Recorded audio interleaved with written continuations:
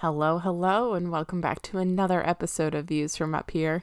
I'm your host, Taylor, aka Mother Hen, and as always, you are listening to us on the magnificent Fourth Wall Pop Network. So, I feel like I haven't done an update for you guys in a while. Last week's episode with Amanda was obviously great, but I didn't do a typical intro, and we had a week or two before that where we were just on a hiatus.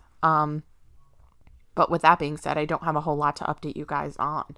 I am recording this intro after we recorded the body of this week's episode. In fact, this week's episode was recorded while Bryce and I were in quarantine, so it's a couple of weeks old.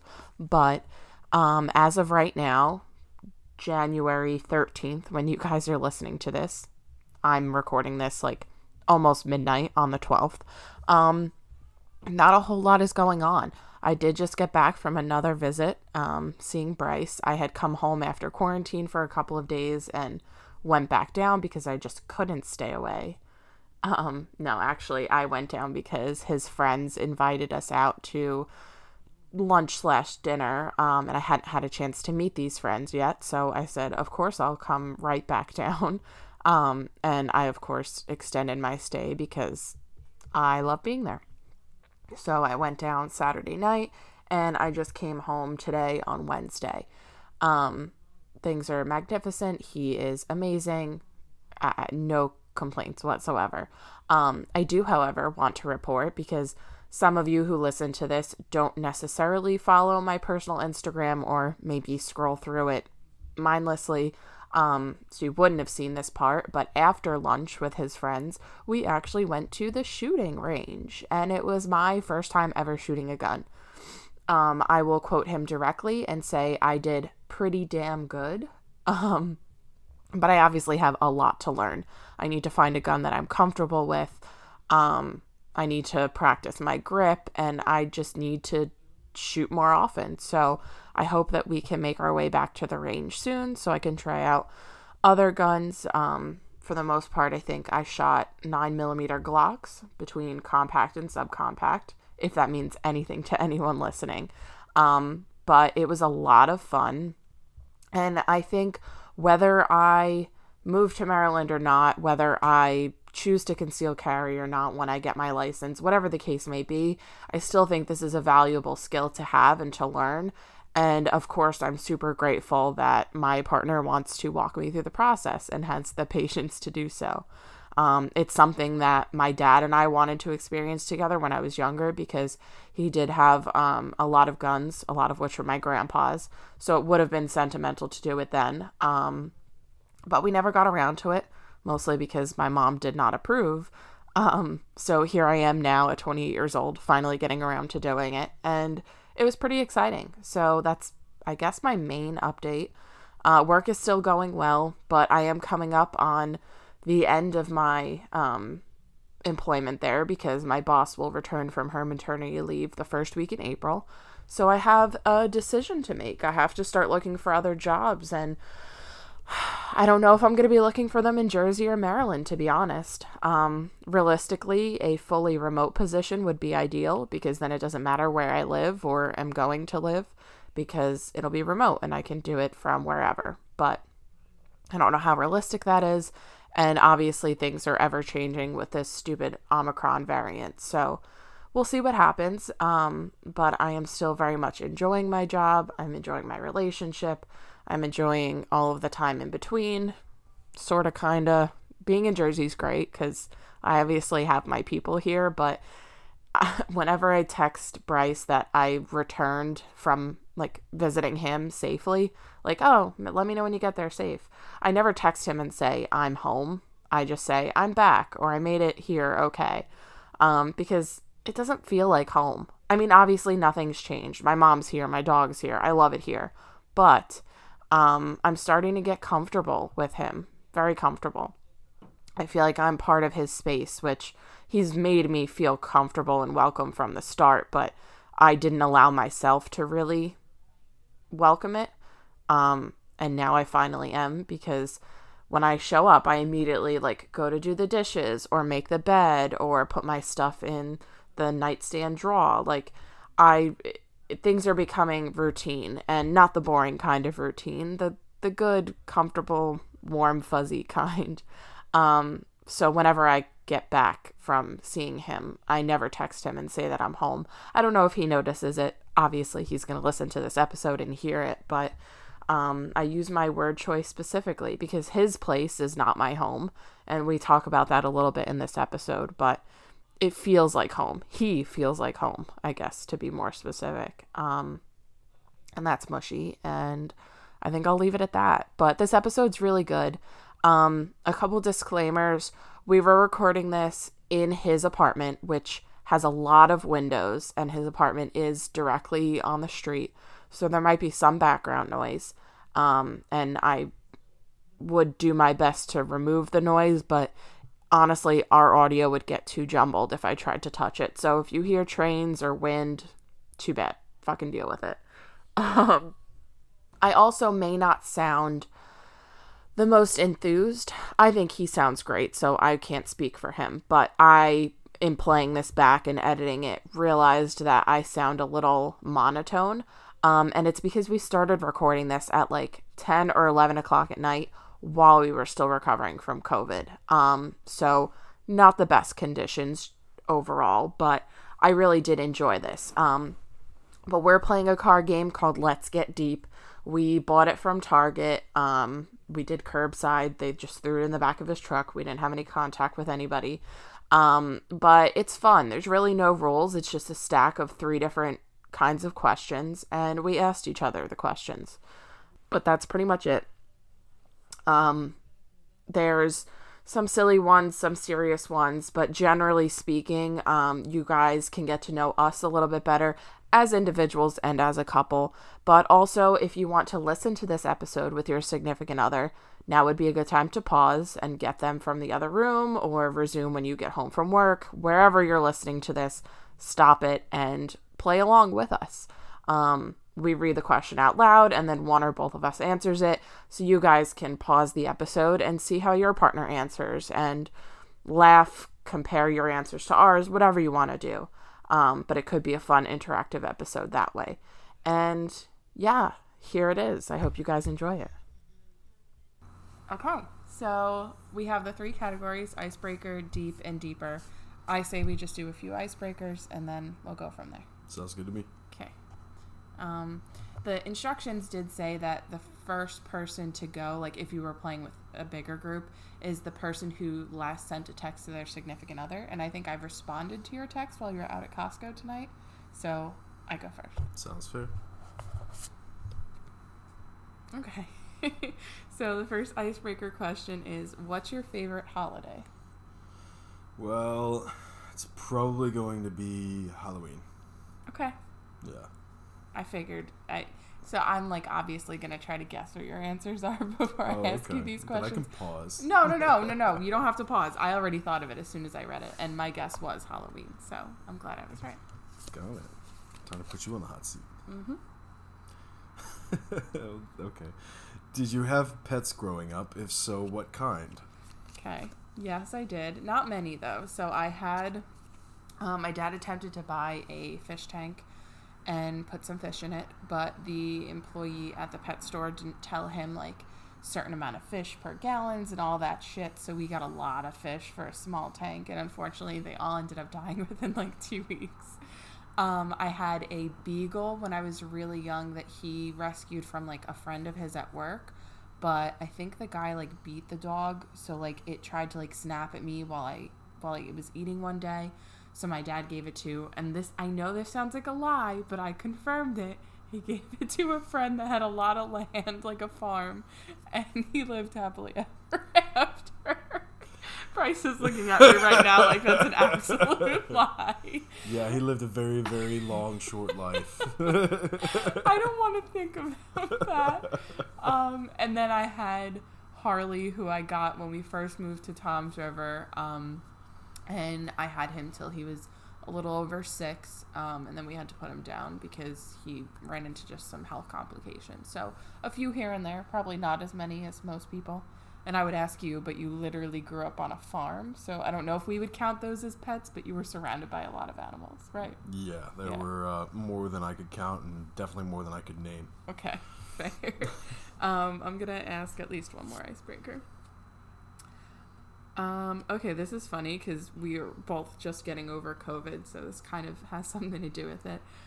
Lose your sense of touch or your sense of smell. Why? Definitely sense of smell.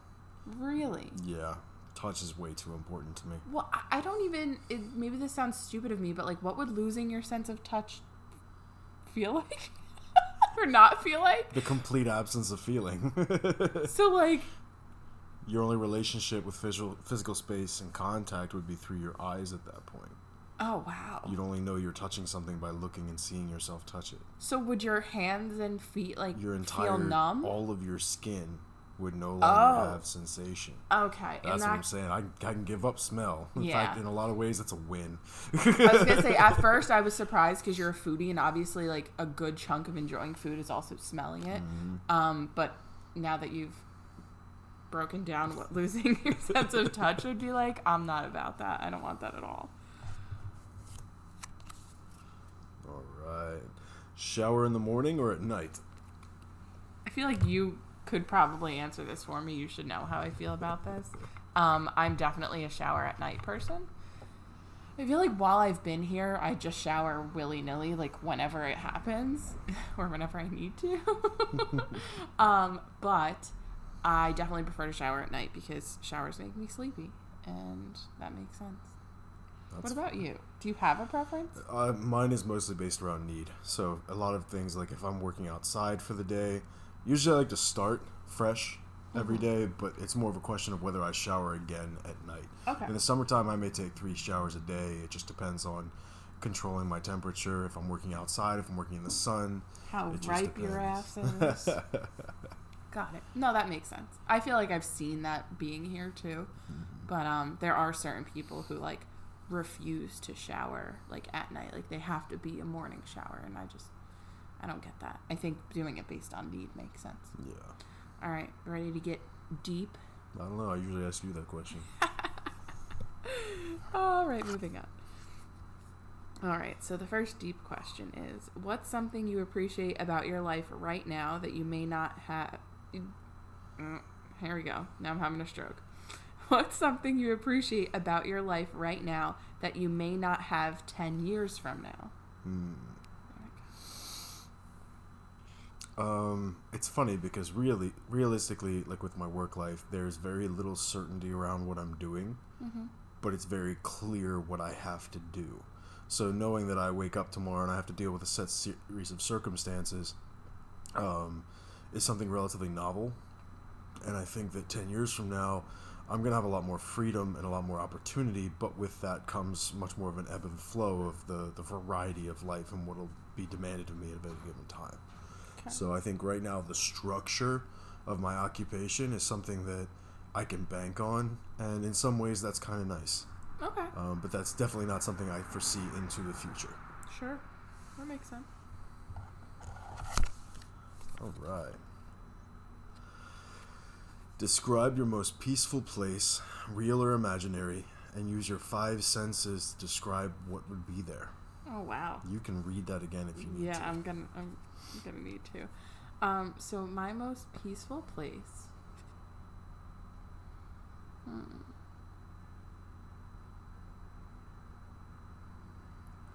Okay, so I would say my most peaceful place is in my Aunt Nancy's backyard, which, for those of you who haven't been listening, is my aunt that lives like 3 miles up the road from where I'm living now, with my mom. And I think it's just because it holds so many good memories. Like, there are a lot of places from my childhood that hold memories, but they're not all great now. And I don't recall really having any bad ones there. So if I'm describing it using my 5 senses, sight would be wide open. She's got a lot of land, but not a whole lot on it. So that's how I would describe it as far as sight goes. Other senses. Smell, fresh cut grass. Absolutely. Touch. I'd probably have to say hard, and I don't know if that's like the best descriptor for it, but like the first thing I think of when I think of her backyard and like my happy memories attached to it are like these nuts that grow on the one tree in her backyard, and my dad and I would always pluck them down and break them open and put them in a plastic container for the deer. And the shells I just remember being really hard. So we have sight, smell, touch, taste. Honestly, her chili dip, which is like the cheapest and like would sound like the grossest thing to some people, but she puts cream cheese in like a glass like casserole dish, tops it with like Hormel chili, and then puts shredded cheese on top and heats it up in like the microwave or the oven. And it's just so good. But that's definitely my sense of taste when I'm there. And what am I missing? Sound, right? Definitely sounds of crickets. Because we would always camp out in the backyard when we were younger. And even, honestly, even inside, because there's not a whole lot of noise happening up there, like, that is all you ever hear are the crickets. So, that's my most peaceful place. It's a good one. Thanks. I want to ask you, because I know you're going to have a good answer, but I'm sure I have some inkling as to what it would be. So here, if you need the card to answer it. I'm good. Okay.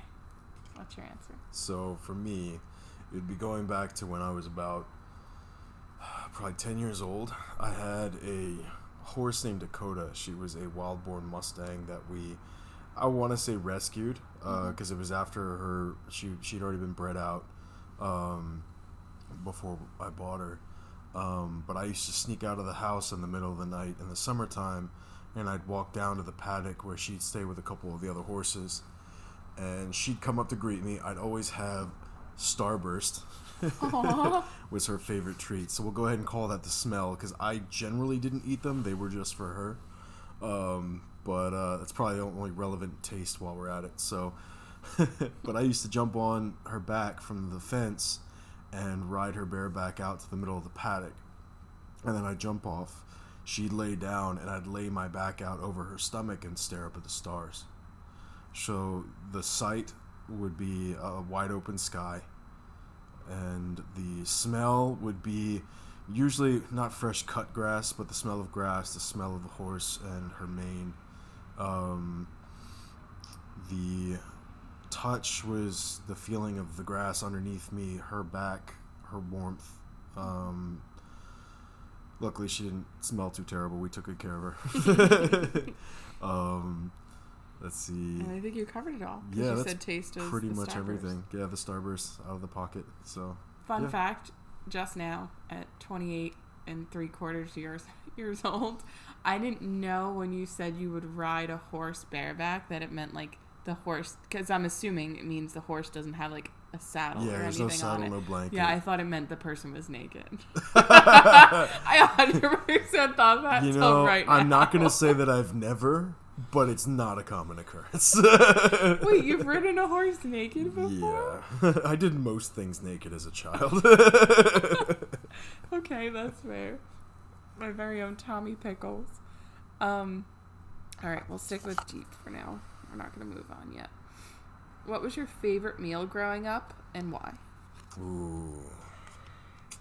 Probably my mom's Italian wedding soup, which still to this day is one of my favorite things that she makes.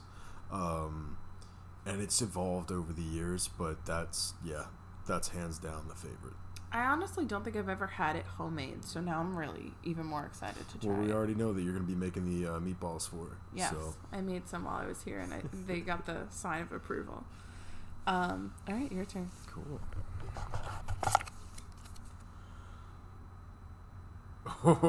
Why do I feel like this is going to be a list?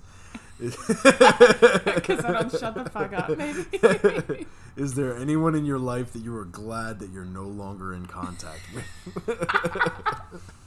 Absolutely gonna be a list, but I'll save most people the trouble. Honestly, anyone who isn't in my life anymore, I'm grateful for the fact that if they were meant to be in my life, then they would have. Does that make sense? So, like, yeah, every single one of them, I'm happy they're not. More particularly, some of the shittier partners that I've had. That's probably the list that first came to mind when you read that question. I don't have a lot of people that I thought were great friends that are no longer in my life. There are a small handful. And like I just said, I'm happy they're not in my life anymore because they obviously weren't in it for the right reasons if they didn't stick around. One or two family members too, I suppose. I'm not going to name any because I know a lot of my family listens to this, and Lord knows my podcast has already stirred up enough drama. I don't need to stir up more. But yeah, there are a few family members that I don't see as often, and I'd like to keep it that way. Maybe even less frequency. But yeah, I'll leave it at that. That's fair. How about you? Yeah. Let's see. Family members, colleagues, co-creators, previous partners. There are very few people that I've moved on from that I miss. Like I have fond memories with people, but it's very clear to me why I've moved on and that it was a necessary path to take. Yeah. And that's, all across family, friends, colleagues. So, yeah, also a list, but it's not worth the time to write it down. No, definitely not. And I think that's a good point, just saying, like, you can have fond memories with someone, but that person doesn't need to be in your life anymore, and they don't even have to be a good person to have enjoyed those memories. It's just a time and a place in your life that was nice, and now it's past. Okay. Let's stick with deep. We're only 15-ish minutes in, so we have time. Was there ever a time when you liked someone and they didn't like you back? This feels very juvenile, but I'm curious. I guess we can maybe like tweak it a little bit. Has there been someone that you actively tried to pursue that didn't maybe reciprocate? Not just a schoolyard crush. Let me think. It's funny because when you do ask that question, it's like very relevant to my earlier life. More recently, no, I don't chase. I embody myself, I occupy my time, and I attract. So, no, there hasn't been anyone recently. I feel like when you say like I attract, like I know what you mean, because like obviously I'm here, but it sounds very like no, I'm the shit and people come to me. No, not that way. That's no, not how it's you more mean so it. I don't waste the energy. It's very clear to me what a positive connection is, and if something is not that, I put utterly nothing toward it. Okay. It's much more reactive than proactive. Sure. I mostly asked that question not just for me, but so people listening understood. No, that's fair. But no, I agree with you there. And I know you didn't ask me, but I definitely have had plenty of moments like that before. And I don't know. I learned from it, so I'm grateful. There's no one I sit here and say, like, oh, I really wish that could have worked out. If I did, that'd be pretty fucked up. The one that got away kind of thing. Yeah. And honestly, I had one up until you came along. I'm not going to lie. There was one where I was like, oh my God, if I had the opportunity again, this would be amazing. I truly think they were the one. And then when you meet the one, you realize, no, I'm good. Well, I hope you introduce me to him someday. Yeah, I might have to do that. All right, your turn again. Are you more confident, or do you second guess yourself often? Did you guys hear him laughing through that question because he knows the answer already? Honestly, most of you probably know it. Yeah, I'm not confident at all. I second guess almost everything I do. I shouldn't say I'm not confident at all, because there are things I'm confident in. But I do find that even if I think I know the answer, like I'm 99.9% sure, I'm still going to ask, or I'm still going to question it, because I don't know. There hasn't been a whole lot of predictability in my life. Things have gone awry very quickly or out of nowhere. And it's not to say that, like, my life was terrible. Like, I haven't had a whole lot of horrible things happen to me. But the few things that I did feel like I was doing with certainty that didn't work out have really kind of shaken my confidence in life. So, yeah, not the most confident person. And not to stroke your ego any more than it's already been stroked, but you are giving me a little bit more confidence each time we're together, and I'm definitely recognizing that, and hopefully you are too. despite your little chuckle when you read the question. You're doing some really good big girl stuff. Yeah. And I like seeing that develop. Wait, well, like, what big girl stuff? What does that mean? I was a big girl before I got here. No, well, I mean, one thing I'm noticing is that you're really stepping into not just the relationship with me, but the relationship with yourself as it pertains to being with me. And how you've created that space, held that intention. We've gone through a few things together that have definitely taken patience, they've taken investment, they've taken a sense of openness, and you've come through clean with all of those. Okay. So, big girl nice. stuff. Yeah. All right, that's fair. Next question. Have you ever been visited by a loved one in a dream? Describe it. Oh, wow. That's going to be tough to narrow down. Yes, often. I don't know if they mean one that has passed or one that's, like, currently with us. I feel like that's a strange question to ask if it's someone who's alive. I want to read the card. Sure. I feel like that might give me some context clues. That's exactly how I read it. Yeah, I think they might be inferring the afterlife. Okay. So I have an interesting relationship with my dreams. Usually they vacate my memory fairly quickly, but there have been a few that stick. The one that gets me is my grandfathers both passed away the year I was born. One was about a month before my birth, one was 3 months after. So I didn't get to cultivate a real relationship with either of them, and all I have are stories. But the interesting thing to me is that I'll oftentimes be in a dream state and I'll look around myself and I'll see one of them. I don't know what their voices sound like. I don't know how they behave, but I can see their smiles. And that's something that I've noticed in a dream. If I'm in an odd space, like my father's father has shown up before, and I can just see his smile. I've also seen his scowl. But it's interesting that that's the only real space they can take up in my experience, because I don't have a relationship with their sound. I don't have a relationship with how they held themselves. I've just seen pictures of them. So that's how they've represented themselves to me. But there's absolutely a feeling about them when they arrive in the dream. And that's something that's interesting to think about. Okay. Does that happen often? No. No. Just here and there?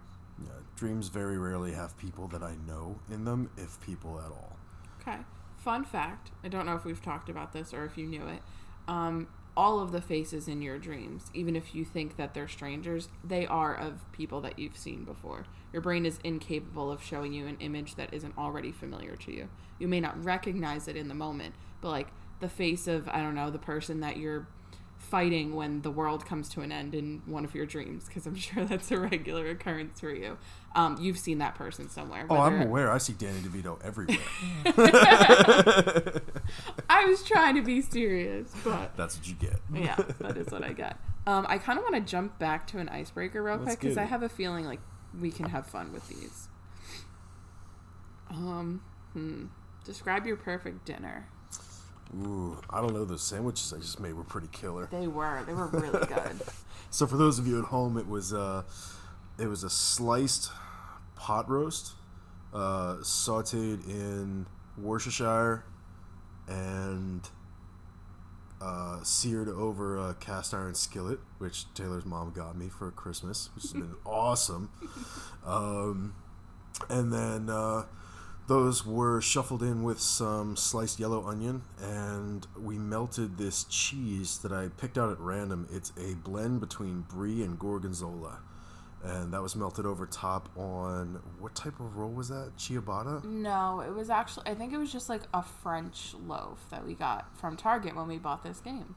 But yeah, it wasn't ciabatta. Gotcha. I don't know what kind of bread it was. It had the same like consistency of it, but it had this great texture and flavor, and it all came together really well. Yeah, that cheese was pretty fucking great. I didn't think I'd like it as much as I did, but it was really good. It's good by itself, but it was good on the sandwich too. Okay, so are you describing that as your perfect dinner, or do you have something else in mind? So it's hard for me to say what a perfect dinner is, because even the way I cook is so flexible and organic. That's a terrible fucking word to use. A little bit. But I don't see food as something like, I don't have a relationship with recipes or things like that, food is dynamic to me. So to say a perfect dinner, it's less about the food itself and more the experience of the food and who I'm sharing it with that makes it a perfect dinner. Okay. Do you have, like, a default meal that, like, you really enjoy that either you make for yourself frequently or, like, if you go out to a restaurant, you'd order? I get so much shit for this, but I love making soup. Soup is my favorite food. He really is a big soup person. And it's so funny, too, because my ex, Sam, absolutely hated soup. And I enjoy it very much. I probably don't like it as much as you, but I enjoy it, and I've wanted to make it pretty often when we were together, but he, like, legit wouldn't eat it. And I know you can store it and freeze it and do all this shit with it so, like, you can make it last, but I just didn't see the point in making it if I was going to be the only one who ate it. But you really do. You like soup a lot. There's a beef stew going in the Instant Pot right now. Yeah. So. There almost always is. I feel like at least, like, once a month, if not more, you'd probably do it. Okay. Fair enough. Do you want to pick an icebreaker or another one? No, I want to fuck it all up and go for the deepest. Okay. It's called deeper, but it's fine. Go ahead. Have you ever done drugs? Which ones? Okay, we personally have had this conversation together, and I'm sure I've addressed it on the podcast, but I do not do drugs. I've obviously smoked weed, and I do eat edibles on the rare occasion, but I've literally never tried anything else. I do believe I have been drugged once or twice, which I've also addressed on here. So if we want to count that, sure, but I've never tried anything else at my own volition. I feel like I would like to try something psychedelic. I don't know if I want to try shrooms or what have you, but if there's a right time and place and with someone that I trust, that might be something I would be interested in. But anything else, I'm good. Just high off of life. Just sound like a complete loser.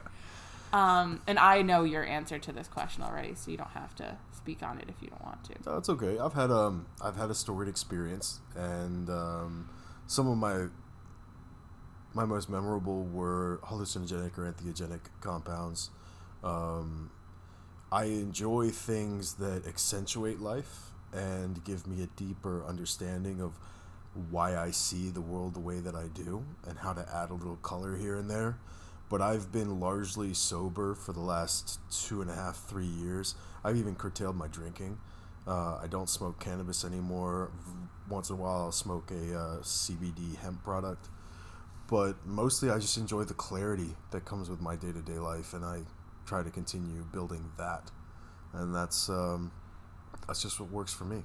Yeah, I mean, it sounds really cheesy, but, like, when I said high off life, like, that's essentially kind of what you're saying is, like, you're just trying to make your day-to-day life the best that it can be so that you don't need other things. But I do like that you specify, like, if you were to take, like, hallucinogenic drugs or what have you, it's to enhance, not necessarily escape, which a lot of people turn to substances for.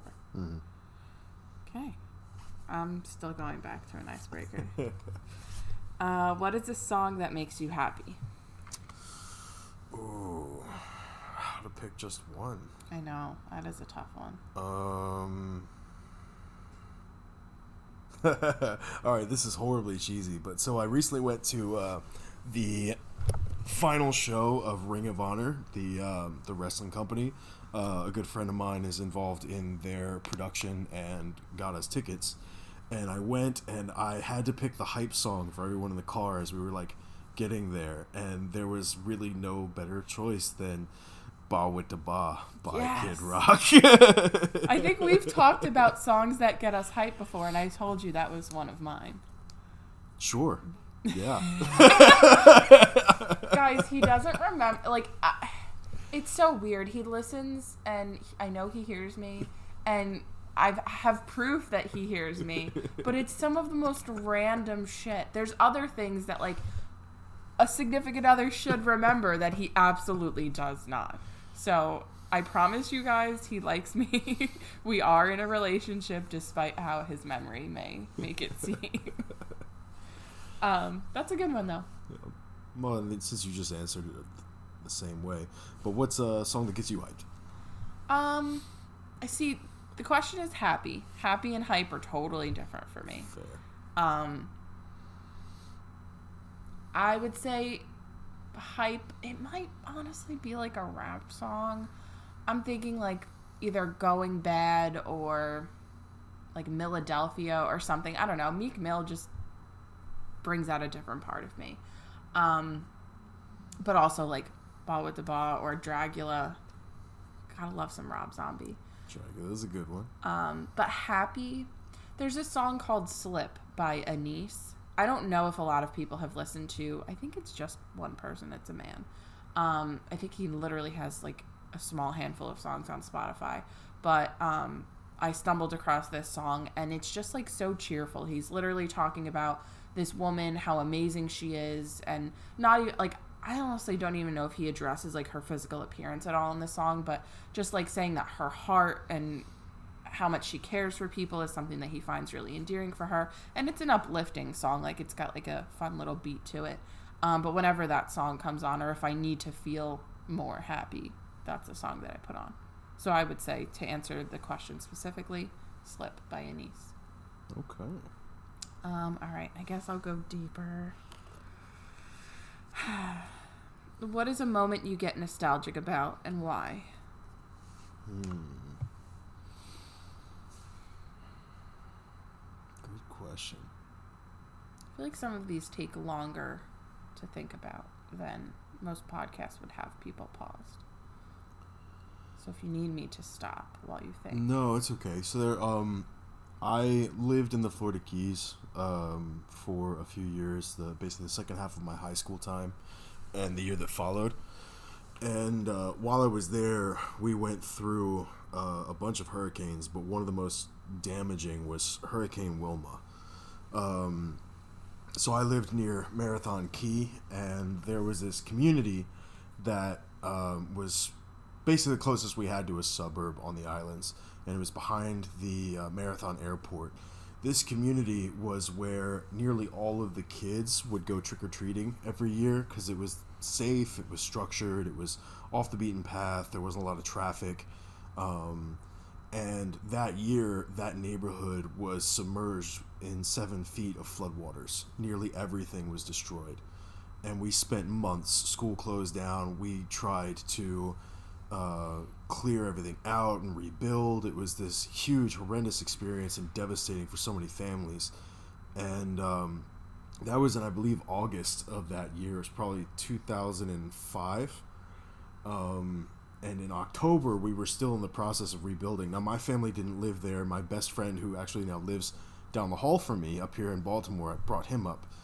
His family was deeply affected by it. And what I did is, through an organization I was a part of in high school called it was the Junior Rotary Club called Interact. And I started this event. It was at the Crane Point Hammock and Marathon. And this was something they'd done in years past. They did this little Halloween event. But what I pushed to do was to create a multi-mile trick-or-treat down the trail of this preserve. And I got donations from all the big box stores up on the mainland to donate candy. And what we effectively did was we were able to open it up to all the communities of the Keys and make it free for the children to come through and have a trick-or-treat experience, despite everything that happened in that town. It took me hours and hours of that month driving back and forth from the mainland and setting things up. I brought a whole volunteer team together through the group. We had something like 65 volunteers, and it was something that I will never be able to live down as a positive effect I was able to have. And I came from a place of strength and privilege to be able to make that happen. And I often forget about it, and people tell me that I did it, and I have to remind myself that there's a whole facet of my life that it doesn't click until someone brings it up. That's really sweet. I didn't know that. Yeah, Wayne reminded me last week. All right, thanks, Wayne. I appreciate that. But see, I guess that's why this game is good, because it brings stuff up like this. Like, that's a super sweet thing that I wouldn't have thought, 16, 17-year-old you was capable of. Mm.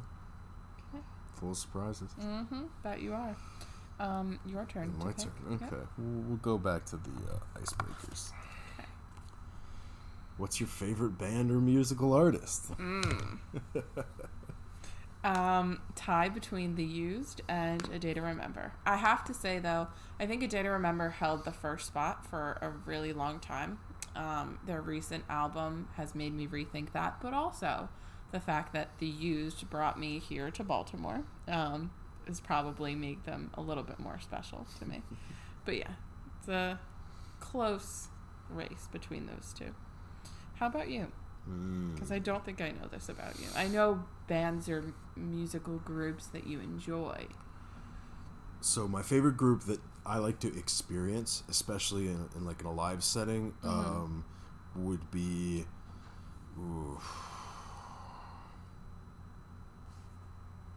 Hylung. And I'm bad at this. I'm terrible at like different types of music and labeling them. I want to say they're like a Germanic folk music. It's a very deep Nordic inspired. It's like a ritual on stage, and it's a deep connective experience. It's very emotive, and it connects with something in me. It's what I love to listen to when I'm paddling, when I'm out on the water. It's what I listened to that night that I went kayaking in the dark in February in a snowstorm. It's very, very true to me, and I don't even understand the language they're singing in. Okay. It's special. Yeah. What about... No, you said like... Well, no, I guess. Because at first you started off by saying like that you enjoy seeing perform and like the whole experience, but it sounds like you enjoy listening to them just as much the same outside of like a stadium or something. Yeah, the thing I will say is that their music is something that I have to be in the right state of mind for. It's an experience, and it's not necessarily something I'm just going to throw on while I'm on my way to get groceries, though I do reach that state of mind on my way to certain grocery stores. Okay. So, especially... To only certain ones? Well, I mean, on my way to Costco today to prepare for what I think may be a great and terrible storm, I'm ready for anything. Sure. Okay, that's fair. All right, I am also going to choose an icebreaker again. What is your favorite thing to do in the summer? I like to burn shit. I like to build really big structures and burn them to the ground. Legitimately, like bonfires or things like that. Like, I'm not going to go build a hospital. That's exactly what it sounded like. Drench in gasoline. I'm just going to build this shed real quick and then burn it. No. Okay, so you like to have fires. Well, yeah, when you put it like that, it sounds pretty fucking boring. No! But also saying I like to burn structures sounds illegal, so we just need to find somewhere in between. You like to have large, extravagant bonfires. I don't know how to make it sound less boring and less illegal. Fire. Was that a Beavis and Butthead? I don't fucking know. It sounded like it. Okay, I think that's a good answer. You could really do that whenever, but there's nothing like a good fire in the summertime. It's already hot as shit, so at that point, it's just like everything melts. But it's also like to warm up a cool summer night, because sometimes they get a little chilly. All right, pick one. Going for the middle. Okay. What's your favorite thing to do during your time off or weekend? Good question. I'd like to say spend time with you, but I do that whether I'm working or not. No, I enjoy crafting, and I know that's a cheesy answer, and it's very broad, because I don't have a specific craft that I hone my skills in on. I just do a variety of things, but probably like drawing or painting, I guess, if I had to get more specific. I don't do it enough. Usually in my spare time, I'm like, oh, I'm so tired. I want to sleep, or I just want to binge a show, or I want to scroll on TikTok. But if I'm really trying to make the most out of my time, creating something. What about you? I like to experience quiet. Either in a natural realm or just tuning out on my own. Stillness, quiet, silence, just checking out is amazing. Okay. Because I'm very engaged in my day-to-day life, and that rest and recuperation is important. If you guys haven't figured it out, he doesn't get much quiet when I'm here. So even though he says I'm welcome to stay as long as I want, and he never wants me to leave. I know there's a very small part of him that's going to enjoy when my trap is not flopping on a day-to-day basis. All right, I'm going to go deeper.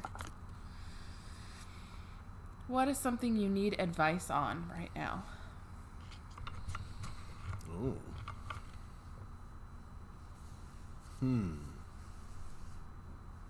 So I'm in a very interesting place, both professionally and personally, where I am working to displace a lot of the societal structures that have created power imbalances around housing and access to housing and creative space. It's part of what I do for my work, is to basically bring this concept of cityscape architecture, industrial housing, and make it accessible while also maintaining some form of a profitable enterprise. And it's a struggle. I have these ideas around what this space is capable of. I am also constantly hearing from regulatory agencies as to what their expectations are over the space. And then I'm trying to wrestle with that while also connecting with the people that value it and also the people that are trying to hold it hostage. And there's, as far as I'm aware, no one that has been through what I'm going through and can offer me said advice. So if there's anyone out there in the ether listening to this, my ears are open. But that's something I could really use some input on, because otherwise I'm just going to keep going at it the way that I have been, and we'll see where we end up. Yeah. I like that you actually admitted you need advice on something, because I'm not going to lie, when I read that, I thought you were going to be like, I'm good. I don't need anything. So I'm happy that you mentioned that. But honestly, I only see a small sliver of it, whatever you let me see or whatever I just so happen to be exposed to. And it seems really fucking difficult.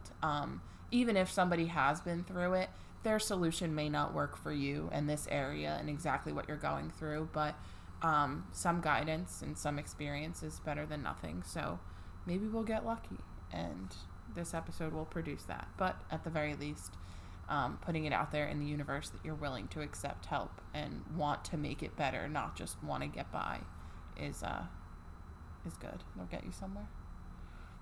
Your turn. Okay. What's something you get competitive over? A good question. Crash Bandicoot. I wish that, honestly, they only have one game that you could actually be competitive with other people on, and it's a racing game.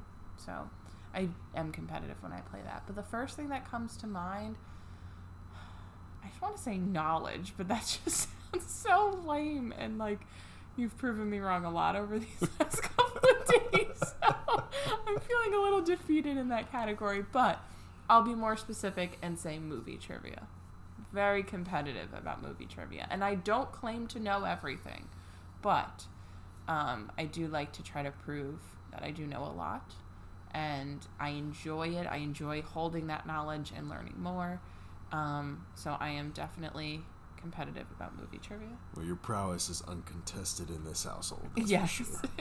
I have no competition when it comes to you. I can barely remember the fucking name of the thing while we're watching it. It's so true.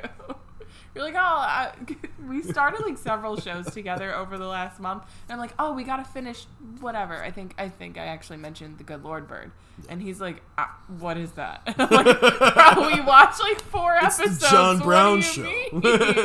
Yeah, I have to get more basic with the details. All right, I'm going back to an icebreaker.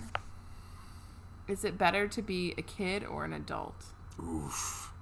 All right, so this is a very biased question. I had a fucking awesome childhood. So I'm definitely going to say it was better to be a child.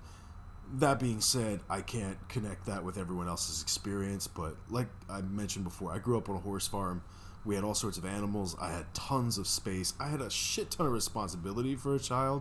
But that aside, it was an amazing way to grow as a person and have that connection to the ground you grew up on, the food that you fed your family. That is something I wished for everyone. And unfortunately, that's not attainable. But fuck, is it better than sitting in a box all day working? Yeah. Oh.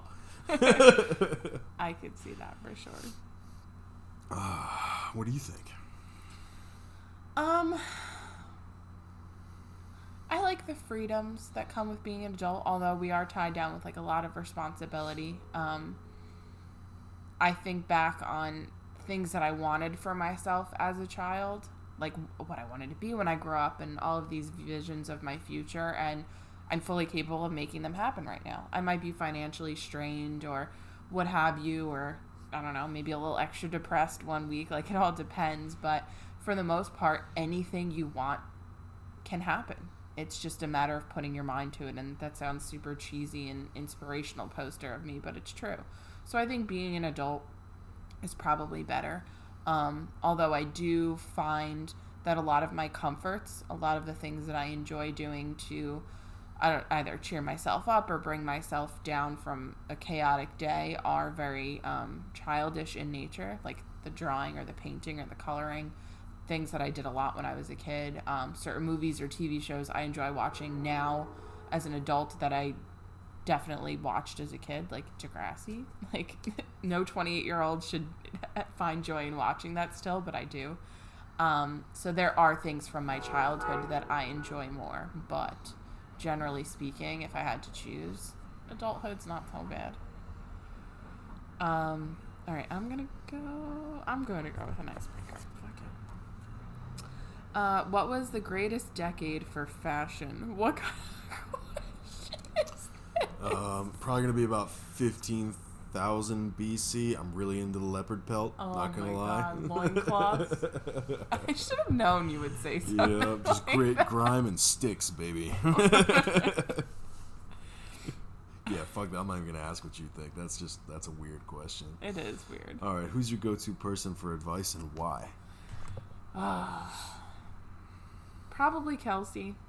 Not that either one of us are more experienced than the other, but like we know each other so well that most of my advice is going to be like, hey, should I do this or should I say this to Bryce? Because I'm not sure if I should or not. No, a lot of the advice is just like day-to-day random shit. Like, am I overreacting or is this an appropriate reaction? Should I do this or how should I approach this? And we know each other so well that I know she'll be able to see it from where I'm coming from, but also give me an objective opinion. And I value that very much. So I'd say go to her for most of my advice. I did used to go to my dad a lot because that man is full of knowledge and experience, but when he doesn't answer your phone calls every time you call, that's a problem. But she's definitely my person now. How about you? Some of the best advice I've ever gotten are from mentors I've had that have since passed on. Now, I mostly just have sounding boards as opposed to asking for advice because I'm in a position that not too many of my peers have been through. But I have men in my life and women in my life that have perspective, and I appreciate that. Frank is a leasing manager with my company. He's in his mid-60s, and the man has done a great deal of living. And we have completely different perspectives on life. But I appreciate the depth of his learning and what he can bring to a conversation. But he is way more pacifistic than I am, and I approach life with a certain level of aggression that I find healthy. He begs to differ. Yeah. But he's one of the names that pops out. That's sweet. Doubt Frank will be listening to this, but if he did, that would probably put a smile on his face. Maybe one day. Okay, I'm going with another icebreaker. If you had your own private island, what would you do there? Jesus Christ, this is not a question. Bird shit! No. We could literally spend a whole episode on what Bryce would do with an island. I also want to say I apologize to everyone's ears. I forget that this is a recording device, and it was probably pretty loud. It's okay, I'll edit it if need be. So the first thing I would do is claim sovereignty from every group of groupthink, every religion, every government, and I would arm myself accordingly because it wouldn't last for long. Fair. Sounds like a reasonable first step. And the unfortunate thing with islands is they're very limited in their ecosystems, so trying to produce enough food for myself and anyone else on that island would be the first step, and that would be difficult. But yeah, trying to create a sustainable ecosystem for myself and those that I wanted to keep there and be able to sustain would be game one. Yeah, I don't think... I mean, I'm assuming I will be there with you. And if I am, I don't think there are, like, mac and cheese plants that we can have. There will be no fucking prairie dogs either. Shut up. So I was on TikTok earlier today, and honestly, like, Bryce's main goal for himself and, I guess, us, our future, is to, like, have a farm. Land. Lots of land where we can kind of do things on our own, and we'll leave it at that. So he's sent me TikToks before, like, here's a cute little goat because I know you like goats. I'll get you one for, like, our 5th anniversary. Just cute shit like that. So I was on TikTok today, and I follow this prairie dog on TikTok. I don't know the name. I'm terrible with recalling that information. But I could put it in the show notes if need be. And they're just so fucking cute. I've always been obsessed with them for as long as I can remember. I remember going, I think, to the Bronx Zoo on, like, a school trip when I lived in Jersey City, and I came home with a stuffed prairie dog, and I had it forever. I don't have it anymore, unfortunately, but I've just always liked them. So I turned to him and I said, hey, when we get this farm that we're talking about, can I have prairie dogs? And he's like, absolutely not, unless they serve a purpose that I don't know. They're just going to be snacks for Colby. And I was so upset. So I don't think an island... Well, I mean, an island could be a really good place for them. They will destroy what little soil there is. True. Unless it's volcanic, in which case, have at it, guys. Yeah. All right, well, my alternative was to ask for a fox, and he didn't completely shoot that down. So maybe I'll get a fox. Stay tuned. Okay, that was my question, so you have to pick one. How important is it that you surround yourself with people who have the same political views as you? Well, what a question for the beginning of 2022. It's not terribly important because, not unfortunately, because a lot of my family are on, like, they're all over the place. They're on polar opposites. I can have diehard Democrats and diehard Republicans on one side of a family, sit at the table and shoot the shit and be fine and have no conflict. So for the sake of saying it's important to surround myself with people that have the same political views, that would be impossible as far as my family goes. But I do want to surround myself with people who have similar or shared morals, because we can separate our morals from our political views, and I don't care what you label yourself as, who you vote for, or anything of the sort. I just want you to respect people and their lives and allow people to have rights and to live their best lives. And if you ask me, no political party really does that very well. So I want to surround myself with sane and polite and nice individuals. And no particular party lends itself to that specifically. I do think now, though, in the time that we're in, there is a huge divide as far as groups, families, friends, whatever, go, and their political affiliations. And I think we need to stop that, because us being divided is really not going to get us anywhere. I think if we all have the same goals, things would be a hell of a lot easier. How about you? Good answer. So I agree with the idea that politics and ethics have been confused with each other. Mm-hmm. I think that having people who are in a similar vein of ethics and understanding of a person's sovereignty over their own bodies, over their own choices, and over their own destiny is paramount. I have family members that are politically conservative, some that are politically liberal, and I have other family members that are completely abstaining from politics. The reality is, the ones that respect a person's ability to do what the hell they need to do for themselves are the ones I get along with. Mm-hmm. The ones who tell me I should do something with my body because it aligns with their political sphere, well, they're going to have a fun time feeding themselves when that time comes, because they'll get no support from me. Good answer.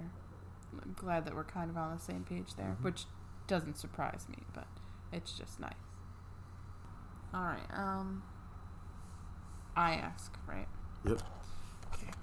I'm going to go with deep, somewhere in the middle. Oh, for fuck's sake. Between us, who's the better cook? Oh, all right. So here's where I draw the line. you are undoubtedly the better baker. If it's something that requires measurement, precision, or following a recipe, following directions in general, that's totally you. I take everything else. Yeah. I have cooked only a small handful of times, and I would say maybe like 2 out of those 3 meals were like worthy of a pat on the back. Even though you like the meatballs, I feel like the overall meal was not that great. And I did follow a recipe. It just, my mind was distracted by other things, and it probably wasn't the best recipe. If you ask my family and friends, they would say I'm a pretty good cook, because I am. But if we're comparing between the two of us, I would probably say Bryce is a better one as well. He just like, I don't know. He makes a fucking mess. He's like a tornado in the kitchen. I don't enjoy that. But he just like glides on his feet. Like it's just effortless for him. And honestly, like, your girl likes a good steak, but she can't cook one to save her fucking life. So especially when it comes to like taking care of a piece of meat, he knows what he's doing. And I really don't. Unless it's like ground beef, like I don't like touching red meat because like I just know I'm not going to do it justice. So yeah, I guess generally speaking, you're the better cook, but I'll take the better baker. That's usually the title that I've been running with, so it's fine. Your turn. What scent reminds you of home? Ooh. Oh God. I feel like I'm gonna have to look it up. Give me 2 seconds. I'm Googling as we're recording, so you guys know that I'm doing this the right way. I also can't talk and type at the same time. Oh, I didn't connect to Wi-Fi while I was here. Rattle off, babe, some men's deodorant. That's not the Old brand Spice? that you use. No. It's a green and white container. Oh. Mitchum? No, just Google men's deodorant I'm working for on me. it. Okay. Hang on, guys. Oh, of course, like a bunch of fucking hipster ones Degree. come up. Nope. It's like, is it Schick? Yeah, I know Schick is no. Oh, Speed Stick. Okay. So the scent that reminds me of home is the green and white men's Speed Stick deodorant. I'm kind of shocked at how many green and white deodorants there are. Right? It seems to be a very common packaging. I just had to see it, so the image part of that helped. So yeah, that's the scent that reminds me of home. It's a very strong deodorant, if anyone knows it, but it's the kind that my dad would always use. And like, I don't know, when I think of home, even though like we're not together anymore, and I don't see my dad nearly as often, that's what I think of. Like, home was just wherever I was with my dad doing fun shit. So I would say that's my smell. What about you? Well, it depends on which home. Yeah. Maybe just the concept of home? Is that, not everybody registers it that way, but that's how I took it. I have these maple syrup candles that I buy once a year, and for me, like, they're a staple in my house. We actually just burned through my last one. That's the candle? It's I forget the name of the company, but it is a company that makes candles out of the spent maple syrup and leftover syrup from their little island, and I want to say it's like Nova Scotia or something. But it's this one little island. All they make is maple syrup and candles. And I started getting them when I worked at the grocery store years ago, and it's one of my favorite smells for the home. Okay. So, that's a good answer. I like that. That was your question, right? I believe so. Oh, okay. This is more of a prompt than it is a question. It's telling us to take a silly picture together of us while we're playing the game. I don't like pictures, but we're going to do it anyway, so you guys can listen to the silence or to me saying, ew, I don't like my face. I like your face. Thanks. Do we have to do a silly one? I mean, everything we do is silly at this point. Very true. No Flash? You complain about Flash all the time. The one time I don't do Flash. Why did you do Flash? Do I complain about flash. There's your flash. It's gonna blind the shit out of me. There's your flash. Okay, like that Do ends. you like it? There it is. That's what you get. That ended up being a silly picture because he made a crazy face and I buried my face in his head. So, all right, we did the prompt. I wasn't expecting that. It's your turn. Deeper it is. Okay. What is something that you don't think should ever be joked about? And prepare yourself because now I'm going to joke about it. Oh, for fuck's sake.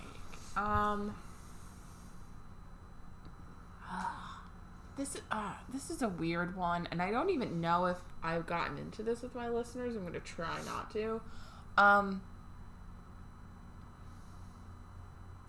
I don't think rape is funny.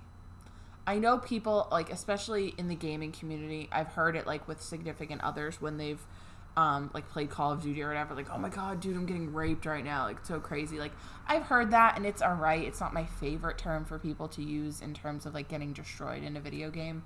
But I have heard people, like, make comments or jokes about it in the sense that, like, it's not something serious to them or not something they take seriously, and that's, like, not cool for me. I'm not the snowflake type that says you can't joke about anything. Like, that's not true. Have I heard a joke or two about it that, like, I might have, like, smirked or chuckled at? Probably not. Maybe there will be one eventually. But that's a subject that I think should kind of just be left alone. And the reason why I said this isn't something that I've gotten into with my listeners before is because obviously I've been very open about some situations that I've been in, but also I talk a lot about sex and kinks and all those crazy things, and I'm aware that there is a subset of sexual preferences or fetishes that involve, like, consensual, non-consent sex, and I'm all for it. There's nothing wrong with it. That can be treated lightheartedly and it can be enjoyed by people. It's just I don't enjoy jokes about it, like I said, where people don't see it as an actual issue, if that makes sense. I think that makes total sense. And one thing that I'm hearing from you that I've noticed myself is the issue that I take with this particularly is the people who joke about it are often people that haven't been exposed to it and don't understand the volatility of the statements that they're making. Yes. And as a sexual assault survivor myself, I understand that there is a line where these boys don't understand what they're projecting. Yeah. And that's something that it's upsetting and sometimes also incurs my wrath. Okay. Because I've coexisted with these people. I've played video games with them. It's incredibly toxic. But it's something that we as men are not taught as boys, that there's an element to the human experience that we're not exposed to as often as other people. And as we bring these things up and we project them out into social experiences, we need to be aware of the effect that we're having. Mm-hmm. And because these guys have lived very closeted experiences, they don't understand the damage that they can potentially do just by making a joke. Yeah. So would that be your answer to that question as well, or do you have? I think else? it can be joked about, but only in ways that are. It's a very sensitive subject, yeah. But I think that there are ways to do it that are also considerate, and it's one of those things that we could talk circles around it all day. It wouldn't be until I heard the actual experience and be like, yeah, that wasn't the problem. That was fine. Yeah. But it's real easy to hypothesize around. Mm-hmm. Yeah, I agree. Until you hear it, it's, like, hard to say. Generally speaking, I feel like it wouldn't be the best topic to joke about, but I'll never tell somebody that they can't joke about something because laughter is, like, my favorite thing ever. I always want to be laughing. So if someone can turn a really dark subject into something that makes me laugh, I'm all for it. But I think that's a difficult one to achieve. All right. Icebreaker. If you had to cancel one major holiday, which one would you eliminate? Columbus Day is too easy of a pick. Yeah, and I feel like that's already been kind of eradicated. Yeah. I'd kill Valentine's Day. Really? I would. Why? I would, because I think it's unfair to the people who have either chosen not to partner or do not have the opportunity to partner to project it on all of them. I think that romance is something that should exist in every day, and it shouldn't just be isolated to 1 out of 365 days where the expectation is placed on everyone. Okay. Honestly, I don't want to say never thought of it that way, because obviously I've been single for Valentine's Day, and I realize it sucks. And you're right, there are people who can't be in romantic relationships or choose not to be for maybe a serious reason or not. And then it just puts a lot of pressure on them and makes them feel ways that they probably shouldn't. So yeah, I guess maybe because I've never been asked if I could eliminate a holiday, which one would it be? So I've never really given it much thought. But yeah, I guess that's a good one. I'm not going to lie. Like, if I do celebrate it in some way, shape, or form, like, it's nice. But like you said, love and romance should be shared all of the time. And in the last 2 months, you've done a pretty good job of that. So every day's Valentine's Day here, guys. Every day's roast day, too. Yeah, no, absolutely fucking is. I may need one day out of the 365 where you're not allowed to roast or be mean to me. Well, I'm sure you'll be going home at least one day this week. So Oh, gosh. Your turn. Ooh, would you rather be able to change the past or see into the future, and why? See into the future easily. As much as some of my past has absolutely sucked, it got me to where I am.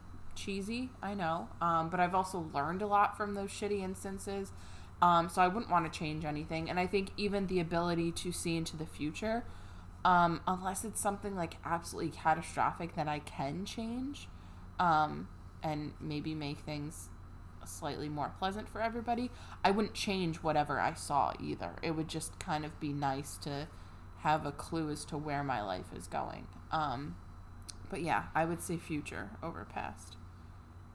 How about you? I agree. Yeah. I would allow it to inform my decision making, because I think you could change the past ad nauseum. The future's still going to arrive. Yeah. Good answer. All right. I'm going deeper since I keep choosing icebreakers. Who was the last person to see you cry? Oh, shit.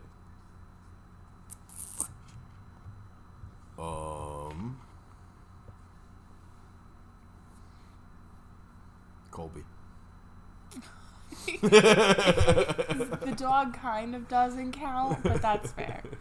I'm kind of glad I got that question to ask you, mostly because when we first started talking, I did have it in my dating profile. I think I've mentioned this to you guys, that I literally put, like, I'm a crier, like, deal with it. And Bryce is definitely the last person to see me cry. He's probably seen me cry the most out of most people that know me by now, which is not indicative of how our relationship is going, just who I am as a person. But I was curious to hear you say it, because when we did have this discussion early on, you said, like, you do allow yourself to cry pretty often, whereas most men are like, oh, no, or, oh, I only cry once a year, or I'll cry at funerals, and that's it. And I know you're a bit more in touch with your emotions, so if it was in front of a person, I would have been curious to see who it was. Well, and to clarify, I wouldn't say that I do it often. It's more that I don't have any inhibitions around it. No, that's what I mean. You allow yourself to do it. Because I'm trying to think. It was probably about a week or two ago. But usually when it happens, I'm alone. I think the closest I come to anybody seeing me, maybe like driving in the truck.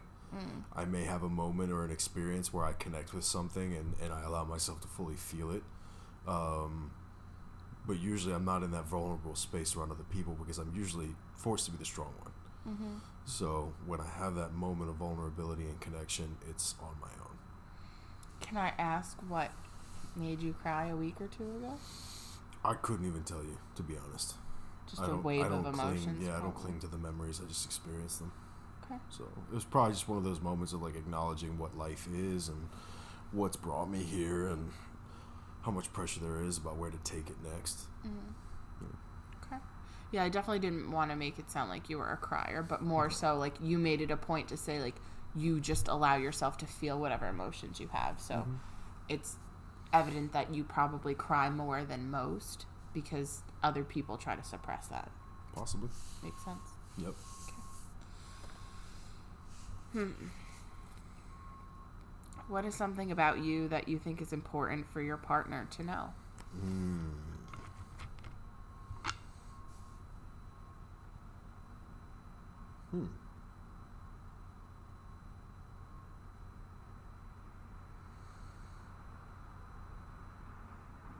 I don't know. Like, what did I bring to the table in the very beginning?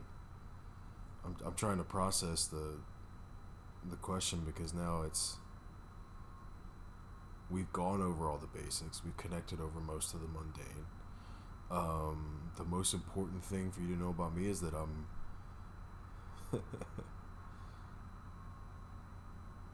it is a challenge for me to not exist as a solitary person. Like, to accept that I'm now including you in all of my future has been a big step for me, because I just assumed that I would do this in solitude. Okay. And I don't know if I knew that about myself when we first connected, because I didn't know that this is the depth we were going to connect to. But that's something that is good for me to check in and say, is that, this has been a big point of growth for me, in that I'm allowing so much of my future to take shape with you in it. And I'm acknowledging how much different that is from what I had already projected. And I think acknowledging that even though we are spending a lot of time together and we are planning a future together, that solitude is still important and achievable. I might like to, even when we sleep, so I'm not the type of person that says, we have to be holding each other all night. It's not realistic. You get hot, you get uncomfortable. But, he'll roll over, when we are done cuddling, and, part of me has to always be touching him, even if it's, just our pinkies.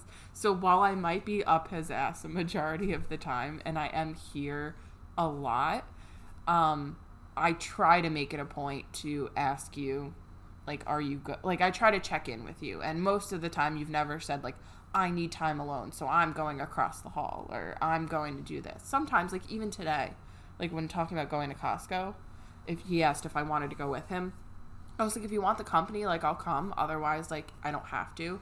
And, I know how important, just a drive alone could be. And even the other day when you had to run and pick up, a bunch of curbside orders, and, you just said you were going. You didn't ask me if I wanted to go with you. And that's not me complaining, but I didn't even bother asking or entertaining the idea, because at that point we had been quarantining, isolating, whatever term you want to use, with each other for a week at that point. So I enjoyed the time to just be here in quiet, listening to TikToks or doing whatever, and I knew you would enjoy that time too. So even though we are doing a lot of things together, I want you to know that you still can absolutely have that alone time, and I won't be insulted or bitch about it. But 60-40. 60 together, 40 separate. You've made that very clear, and it feels like a very healthy balance. Good. And just, to share with your listeners, the night that you stayed here with Colby so I could go paddle out to the island and have a fire on the shoreline, that was everything. That was an amazing experience, and knowing that things were taken care of and you were good here and you felt welcome in my home while I wasn't here was just as powerful. Good. I'm glad. And I want you to keep having nights like that, or days, or whatever, times like that. But it's also exciting to think of sharing moments like that together too. Mm-hmm. There's a balance to be had, and I think we're doing all right with it. So far, so good. Okay.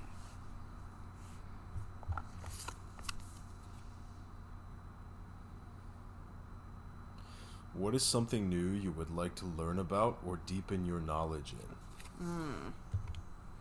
Being with you has made me realize that I don't want to say I know very little, but I've experienced very little. So that's a really loaded question.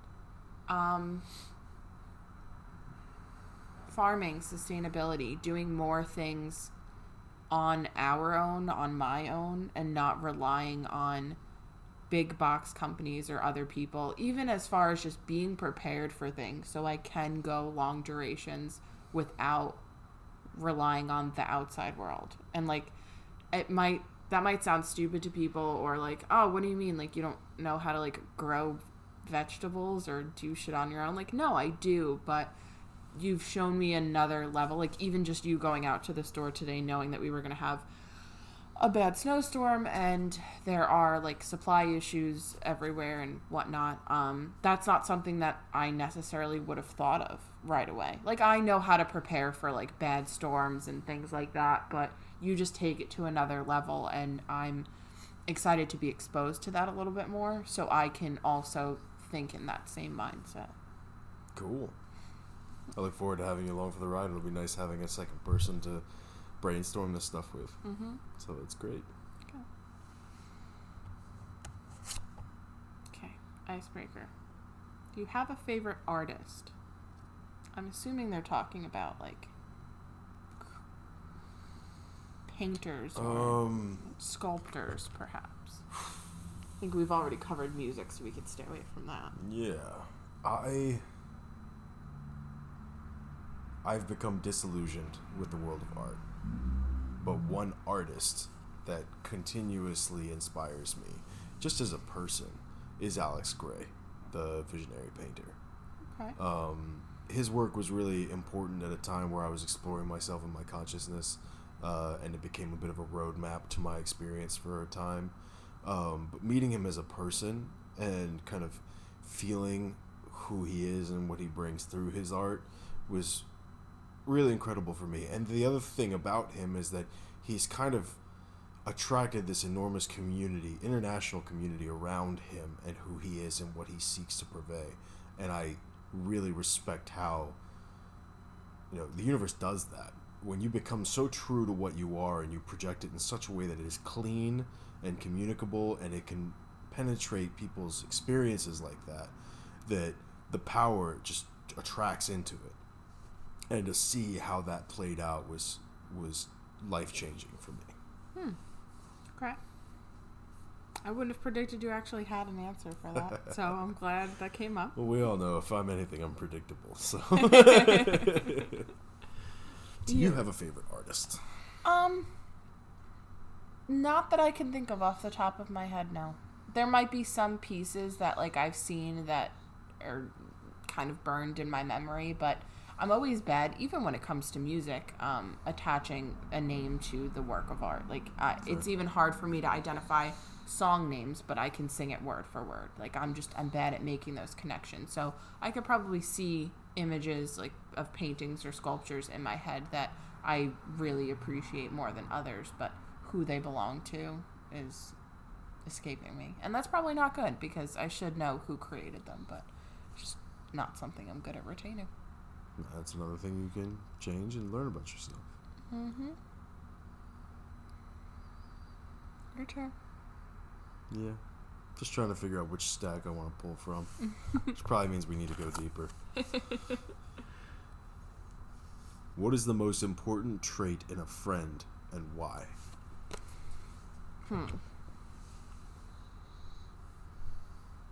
Accountability.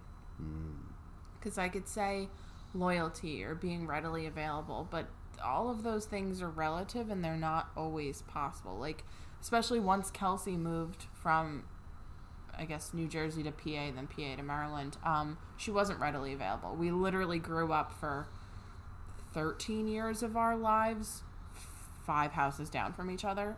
So we were always very much readily available, and we ran in the same circles. We did a lot of the same stuff together. So even when we were busy, we were usually busy together. So things like that, it's not always possible, but she's still my best friend, even though she lives hours away. But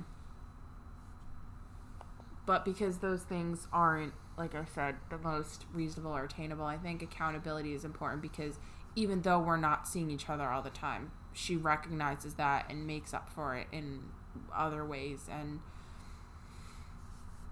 recognizing that if she's not answering my text messages when I need her to, whether it's explaining to me why or just making up for it by making sure she carves out time, like whatever it is, I think being a good friend just means being accountable, recognizing what you mean to that person, what your responsibilities are to them as a friend, but also just being able to kind of juggle being a friend and also keeping yourself, like not losing yourself in the process, because I have been a friend to other people and I've lost myself being their friend. And that's not their fault, it's mine, and I didn't really check in on that. So I think in order to be a good friend to me and for me to be a good friend to other people, accountability is really important. How about you? Integrity. I think that with the relationships that we hold with people, it's important to know that they're being their whole self, and that I like the aspect of predictability that holds. Like, people can change with time, you can be a dynamic person, but you're you. And if I'm choosing to maintain a relationship with someone over the arc of a lifetime, I want to know who I'm investing in. Mm-hmm. And that integrity is important to me. Okay. Good answer. Deep. Who or what taught you about what love means? Well, I think it's fair to say that most of us have learned a great deal about what love is not. Mm-hmm. I think I've learned the most from men who have failed and have told me of their failures. The men who share their experiences. And I do isolate men as the majority of my advice because I think, for me, the masculine perspective is a very strong one in me. And that's one that I relate to deeply. And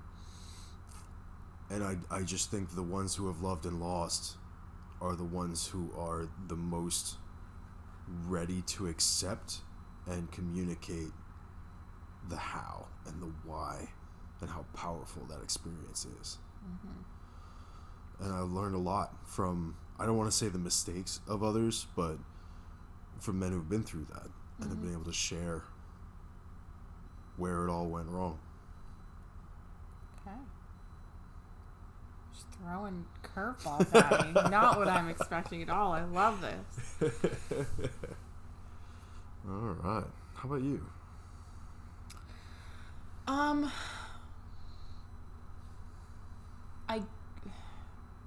I partly want to say myself, because in doing this whole self-care journey, learning about myself and all of that fun stuff that I've talked about ad nauseum,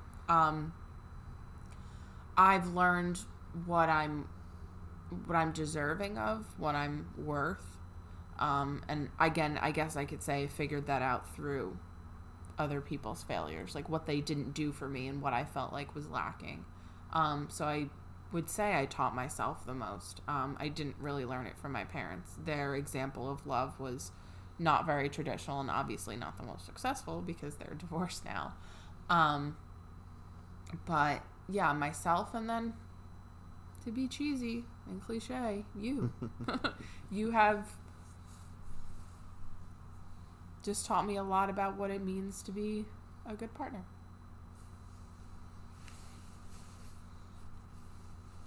Give me that goddamn hand. I want to squeeze your hand. He's trying to hold my hand because you can see that I'm tearing up, which just makes it even worse.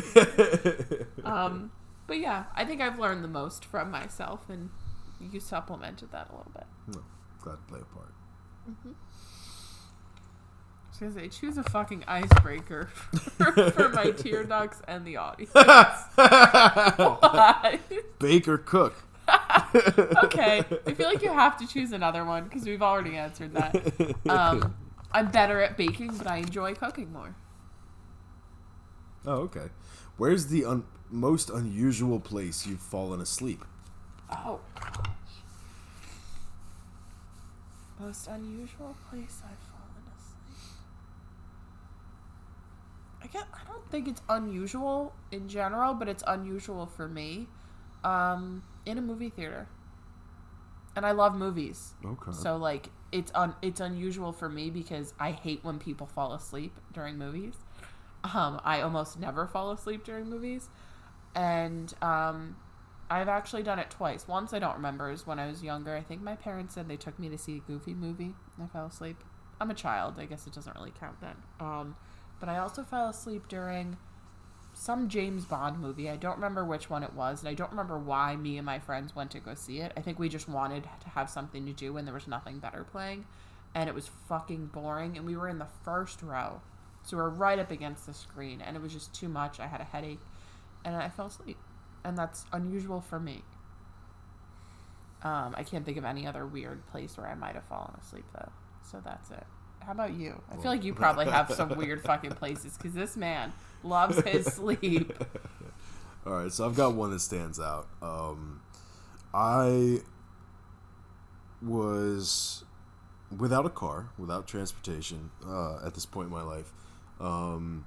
And I was working with this production team. We were putting on events in the city, and I was living out in the county. So we would finish up at like 2 a.m. and I'd have to catch a bus home. And the bus lines in Baltimore just never really take you where you need to be. They just get you to the general area, and then you've got a couple miles in either direction you need to walk. Mm-hmm.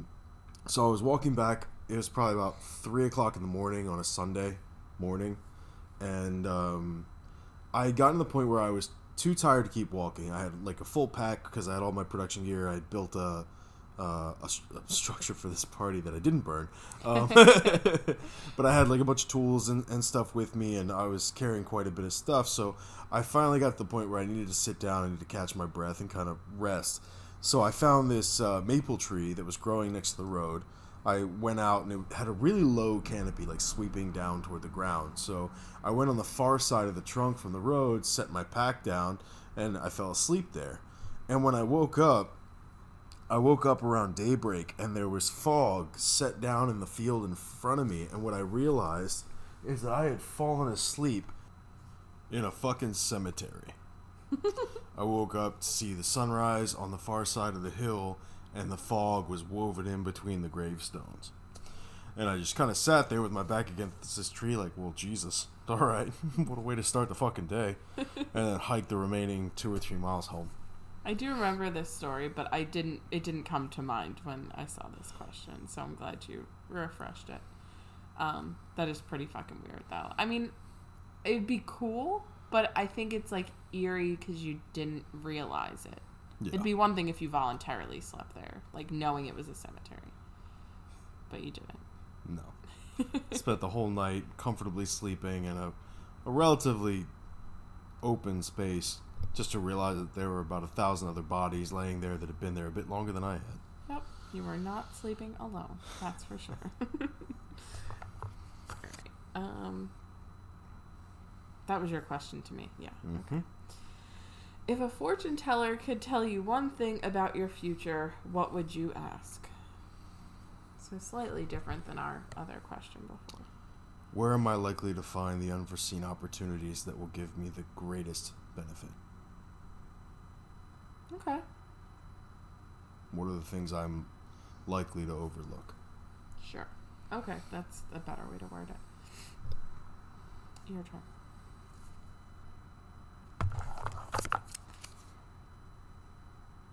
What is the most important lesson you learned as a child?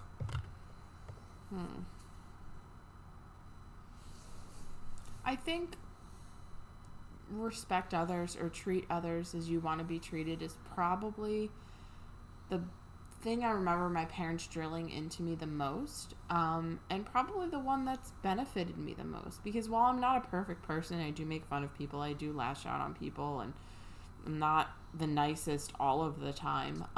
It is something that most people who meet me could, like, if you ask them, like, tell us one good thing about Taylor, I guess, or like, what did you like about it? Like, you could just say, like, I'm a decent person. Like, I don't usually meet people and have bad interactions with them. I don't treat people poorly if they don't give me a reason to.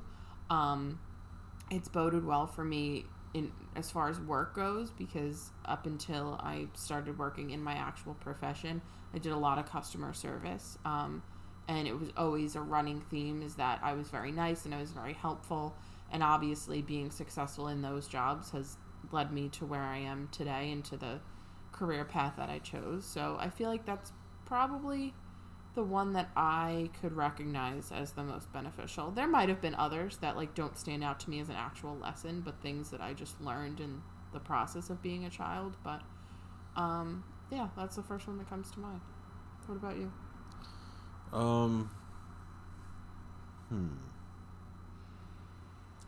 Probably the importance of enjoying what you do.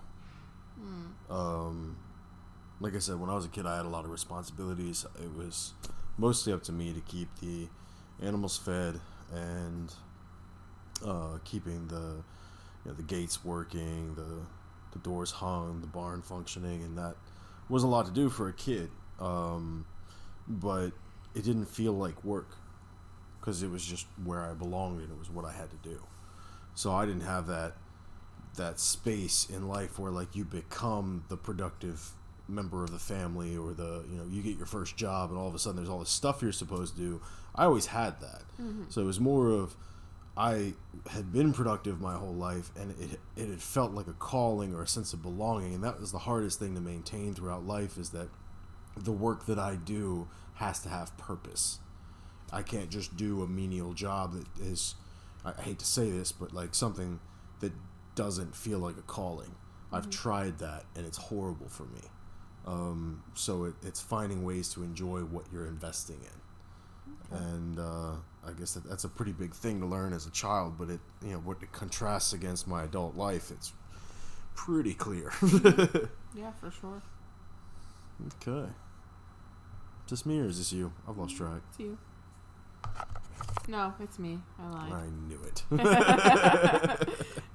If you had the talent to play in any professional sport, which would you choose? I want to say I know the answer to this one. I want to read that one more time. If I had the talent to play in a professional sport.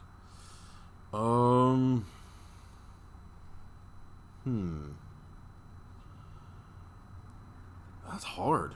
I'd probably say rugby. Only because I feel like if I could play rugby, I could do fucking anything. Sure. Having that talent in life would be incredible. Okay. Cool answer. Do you have one?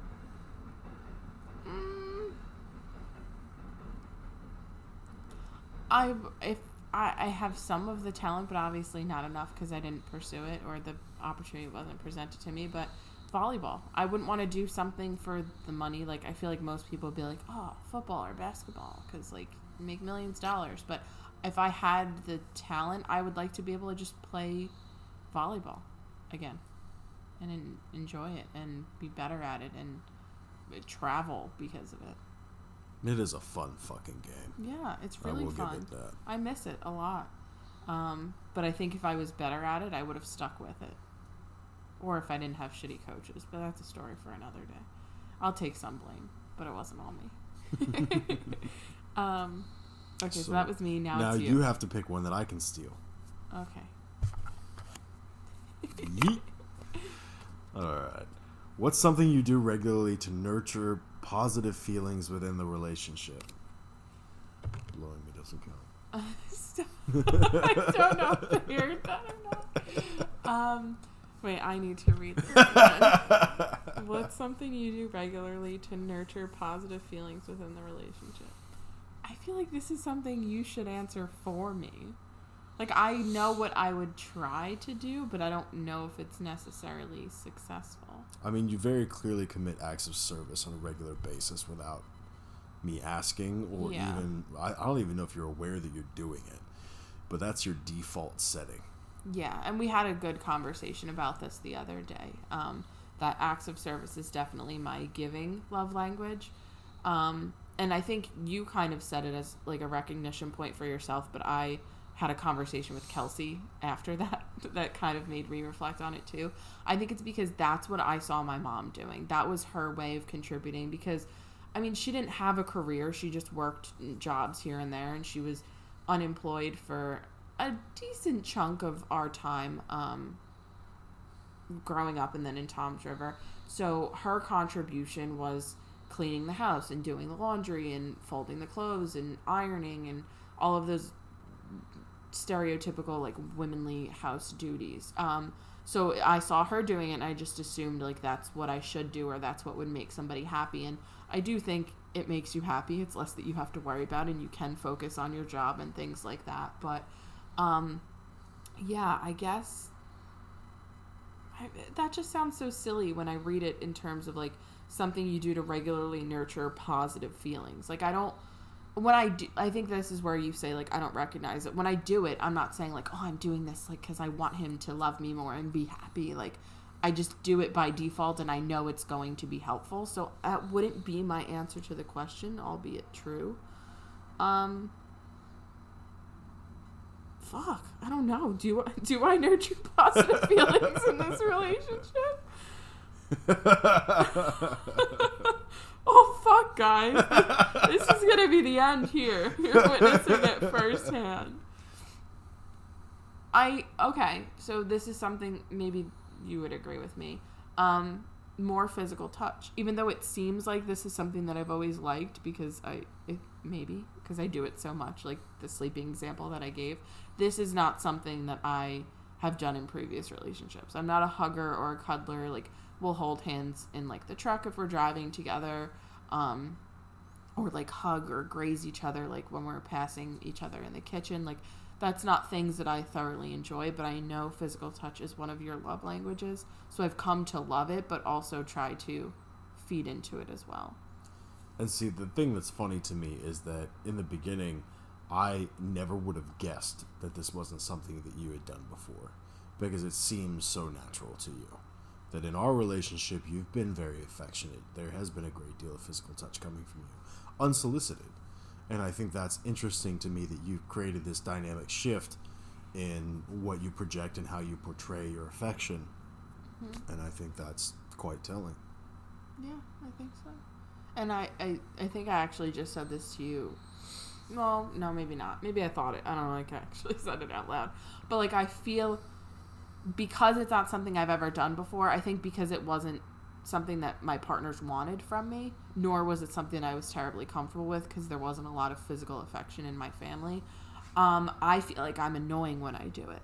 So the whole me wanting to, like, touch your back or your arm while we sleep, or me reaching for your hand if we're sitting in the car, I feel like those things are annoying, even though I know logically, in the logical part of my brain, it's something that you enjoy because it is a love language of yours. Does that make sense? Of course. Well, and you also have a default setting of thinking that you're bothering somebody. Yeah. Just by taking up space and being a valid person with feelings and needs and expressions. And that's something we've also discussed. Yeah.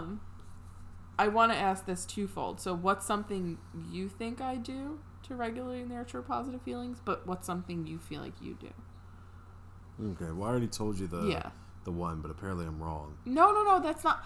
It's not that it's wrong. I didn't feel like that would be the way I answered the question. If that's how you feel like if the acts of service is something you think, then that's a fair answer. You're not wrong.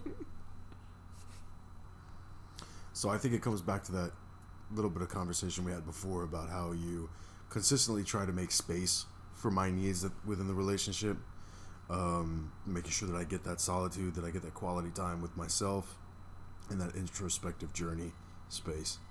And I think it's something you do magnificently. And I think part of that is because you're maybe a little more used to tiptoeing around someone else. And the important part to me is that we're also doing that for you, that we're fulfilling your wants, your needs, and I try to make it a point to ask you what you want, when even most of the time you don't have an answer. Always ask me, what do you want to eat, or are you hungry, do you want to eat, do you want to do this? I'm just like, whatever you want to do. Well, it's not just food either. No. What do you want to do today? Do you want to go here? Do you want to go there? I usually just leave it up to you. And it's not that I don't have wants and desires and things that I would like to accomplish together, but I am used to putting other people's needs before mine. So if you read this question, if you got this question, how would you say you regularly nurture positive feelings? So I try to invest in our communication, both in strategy and in the developmental side of how we perceive ourselves as individuals and in the relationship.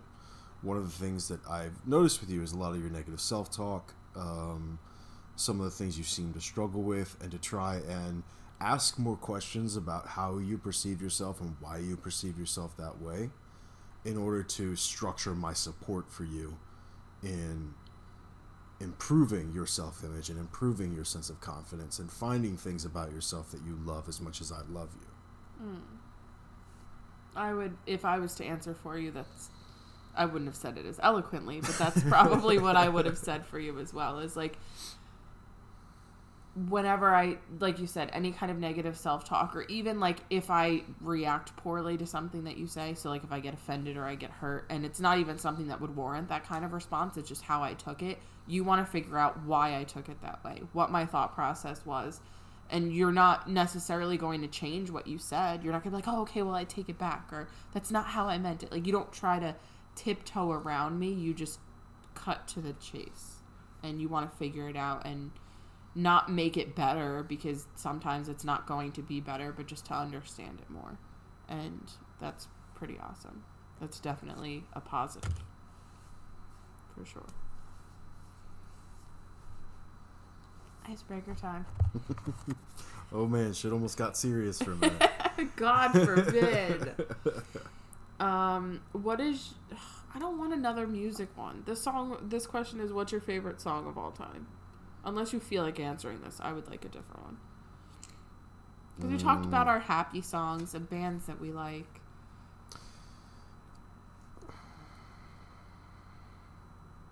Yeah, skip it. Okay. Can you play any instruments? I know this one, I think. How well does one have to play in order to say they play an instrument? I think if you can play a song or a good chunk of a song on an instrument. Because I often say no. Okay. The reality is I have a fair familiarity with guitar, drums, not necessarily a full kit. I played in an orchestra in middle school, but I've got familiarity with a lot of different percussion instruments. I mentioned guitar. I've played bass. I've played acoustic. I've played some electric. I'm familiar with the piano up to a point. I can play an ocarina. I can play a recorder. What is an ocarina? An ocarina, so this Zelda instrument, the little thing, the pan flute that he plays. Okay. That's an ocarina. So it's a little clay flute. Okay. And somebody out there is going to pick me apart for calling it a flute, but that's the best I can do. No, you need to explain it in layman's terms to me. That's sufficient. One of my favorite instruments to play, and I can't say I'm particularly great at it, but it's just so much fun, is to play a marimba. I don't know what that is either. It's laid out like a piano where you have keys, but instead of like playing a piano, it's a percussive instrument. So you're ringing the keys with mallets. So like a xylophone? Yes, but with wooden tones. Okay. Yeah, it's a lot of fun to play. But yeah, I can play those instruments. The only thing I can play songs is probably a guitar. Piano, I've only wrote things. I've never learned to play anything. You could write music? I mean, I arrange things. Okay. Yeah. All right. Your turn. Shit. Wait, do you play any instruments? No, I literally played the xylophone in like 5th or 6th grade because we had to choose an instrument, and that's the only one someone hadn't chose. Gosh. But no, I'm not fluent in any instrument. I will say some of these icebreakers are fairly fucking tame. Go out or stay in. Okay, that's very tame. I am choosing the icebreakers often because like I want like a cheeky one, and we're just not getting them. Go out or stay in.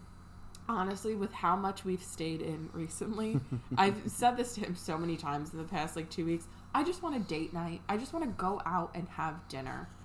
Like, that's it. But generally speaking, I would choose stay in. And I think stay in is like kind of pigeonholing it. I would just choose more low-key things. I don't need to go out to clubs and parties and see all of these people and do all of these things. I would be fine doing things, but in like isolation, like just myself or just us. Like, it doesn't have to be this big extravagant thing. So short answer, stay in, I guess. Well, one of the things I like, and we did a little bit of this in quarantine, is to have an active day and then a restful, recuperative night. Yeah. It's like, go out, do something fun during the day, go to a park, go for a hike, go fly the drone while you laugh at me. And then come back and have our quiet, warm evening, food at home, comfort, closeness. Yeah. And that, to me, is like an ideal day. Yeah, absolutely. A little bit of this, a little bit of that. I like it. All right, I'm choosing from the middle of the icebreaker deck. Maybe that's where... Yeah, I was wondering, did you shuffle these at all? Nope. Yeah, okay. All right. It's my fault we're getting boring questions, guys. Super. Oh, this isn't a good question for you because you literally just said you curtailed your drinking. Beer, wine, or cocktail? I mean, that's still a valid question. Cocktail. Fine. Yeah, and I knew that would be the answer. I'm trying to think of what... You ordered some kind of margarita on our first date, right? Well, yeah, but that's because we were at a chain restaurant and they really yes, didn't but have then shit. when we went to the nicer seafood place in Asbury, you still ordered a cocktail, but I don't remember what that was. That was rum. But it wasn't straight rum. It was a rum cocktail. It was rum and something, but the rum is what counted. Yeah, sure. Okay. What is the last thing you do before bed? And I have a name. I was like, wait, what? Okay, so aside from you, I guess the last thing I do, take my birth control. That's almost definitely the last thing I do before bed. Because I don't always check my phone before bed. I don't always put on face cream or do whatever. But I always take my birth control before bed.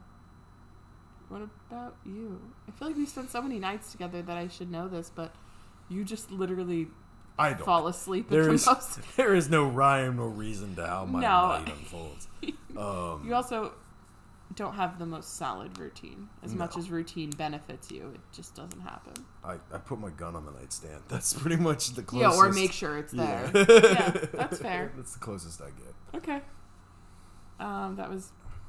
No. Was that my question or your question? I don't fucking remember. Case in point, people. No, I pulled that. Yeah, no. you just... Did I? Yes. I think so. Yes. Yeah. Sorry, guys. It's getting late. It's like 1 a.m. right now. Well, while we're recording and not while you're listening. No, I'm not doing another music one. Fuck it. No. Okay, so the one I skipped over was old music or new music. I already said we're not talking about music anymore. And my next question was work to live or live to work. We've literally talked about work and living in excess. Yeah. I feel like that's answered already. Fuck it, I'm going deeper. Icebreakers suck. All right. What are your parents' or family's opinions about having kids? That's such a weird way to word it. I guess their opinions about you having kids? Yeah, I don't really know. Yeah, I'm gonna skip that one. But I mean, I also, if you asked me that, I don't think I'd have it. I think my mom would probably want grandkids, but I think she knows that like they're probably gonna have 4 legs and a tail. Yeah, I mean, dogs. At this point, I'm not talking about mutant children. I'm more concerned about having quality time with my parents before they leave this world than I am about them having a connection with, future generations. Yeah. Because we're still working on our own connections. Uh-huh. I think that's the most important part is if I can glean any part of their wisdom before they go, I could pass that on later. Yeah. But the reality is we're running out of time, people. Mm-hmm. No, absolutely. So that's where I'm coming from. That's fair.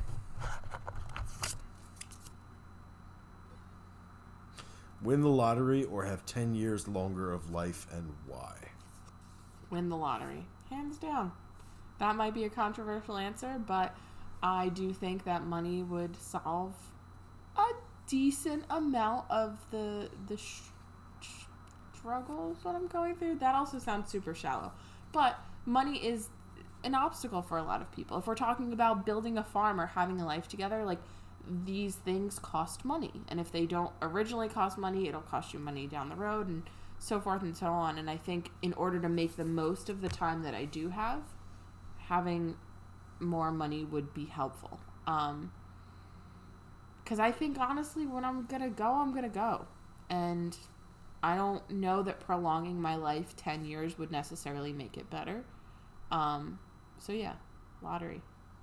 Yeah, I'd much rather enjoy my 40s than live through my 90s. Yeah. Absolutely. What, you have to work less, probably, depending on how much we're winning in said lottery? Well, and most of it's just going to be like sustainable income. You're going to get a certain payout every month or every year. So it's not like you're going to get $30 million next week, but it's more of, it takes the pressure off. Yeah. Exactly. I like it. Okay. Going deeper.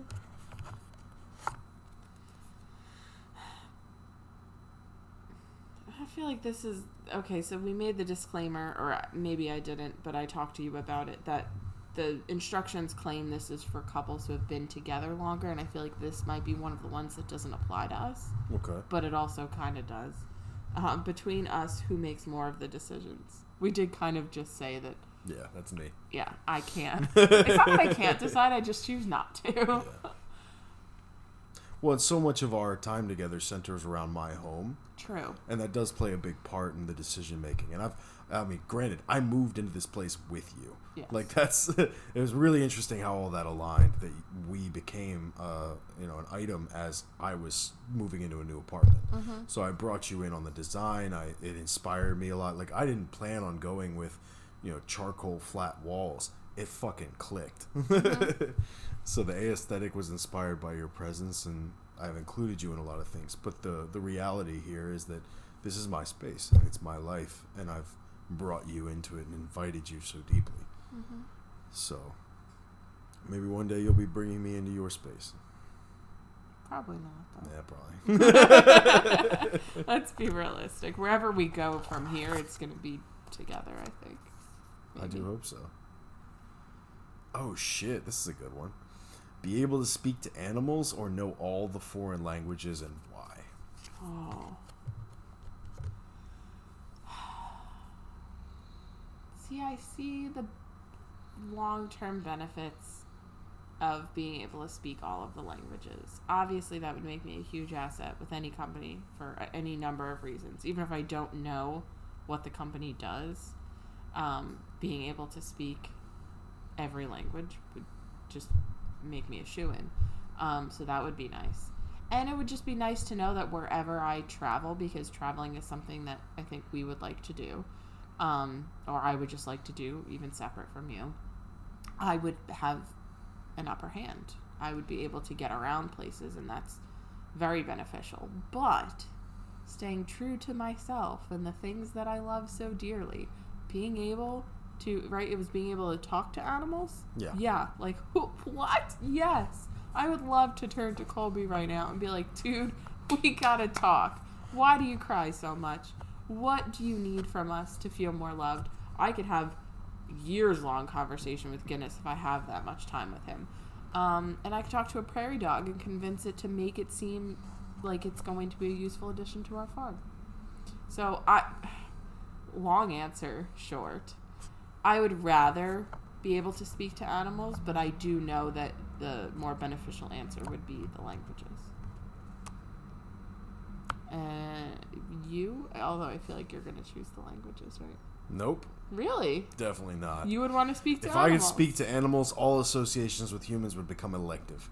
Okay. That's all the social interaction you need. That's it. Because, I mean, at that point, I wouldn't need to speak. Like, if, say, we're abroad, if we're in Egypt, I can ask the camel if the guy's legit. Like, I don't... True. You don't need to speak his language to ask him, only for him to possibly lie to you. You can still get a read on people. I don't need him to tell me, like, yeah, exactly. You got it. Yeah. Yep. All right. I'm surprised, again. But I like that answer, because that means we could just Dr. Doolittle it up. It's you. Yeah. Deep.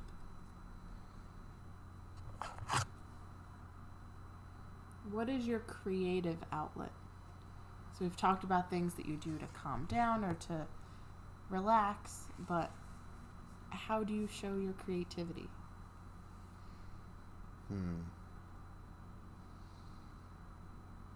I prepare. Okay. Yeah. I'll focus on something, some foreseeable event or shift in my life, and I'll do what I can to make sure that I have either the resources or some form of a plan so that when the time comes, I'm not scrambling to make that happen. Sure. I think that's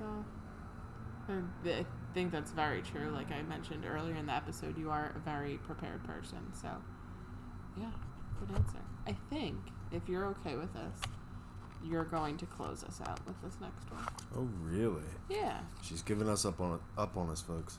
No, I just don't want to. I don't want to ruin all of it. We got so many cards left. We can spread this out a bit. Well, I think this is a good one to end on. Okay. If you could script the basic plot for the dream you will have tonight, what would it be? Oh. This is gonna fuck me up. You know how my dreams have been going. Despite me manifesting a really nice one right now, I don't think it's gonna happen. See what I'm saying about the self-talk people? All right, so if I could script the basic plot for the dream that you'll have tonight, what would it be? Okay, so basic plot. I can't get too fancy with it.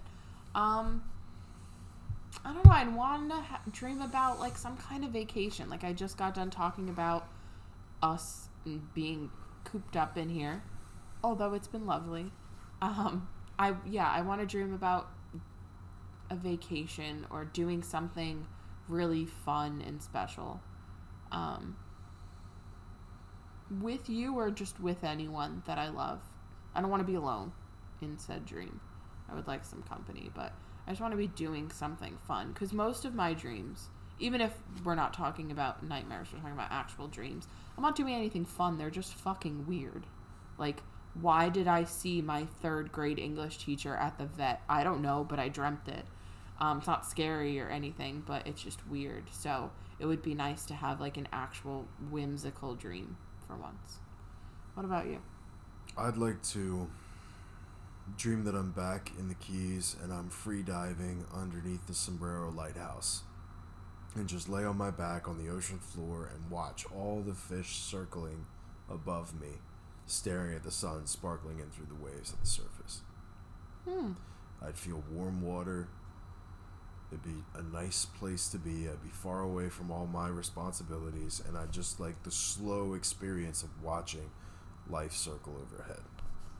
Okay. I feel like that's not basic. That's pretty fucking specific, but I'll allow it because it sounds like it would bring you a lot of peace. That's basic for me. That is not basic. Even for you. But okay, so this has been Let's Get Deep. Like I had just said, we have a lot of cards left, so maybe this will be a part 2. If we don't record it, though, at the very least, I think us as a couple will probably revisit these 3 stacks of cards, and we'll see where it takes us. But I think we've learned a little bit about each other. Would you agree? What's that smirk for? What?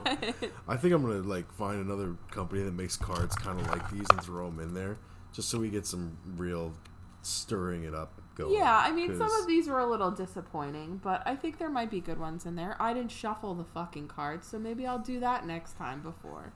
But we'll see Mother Cluckers next time.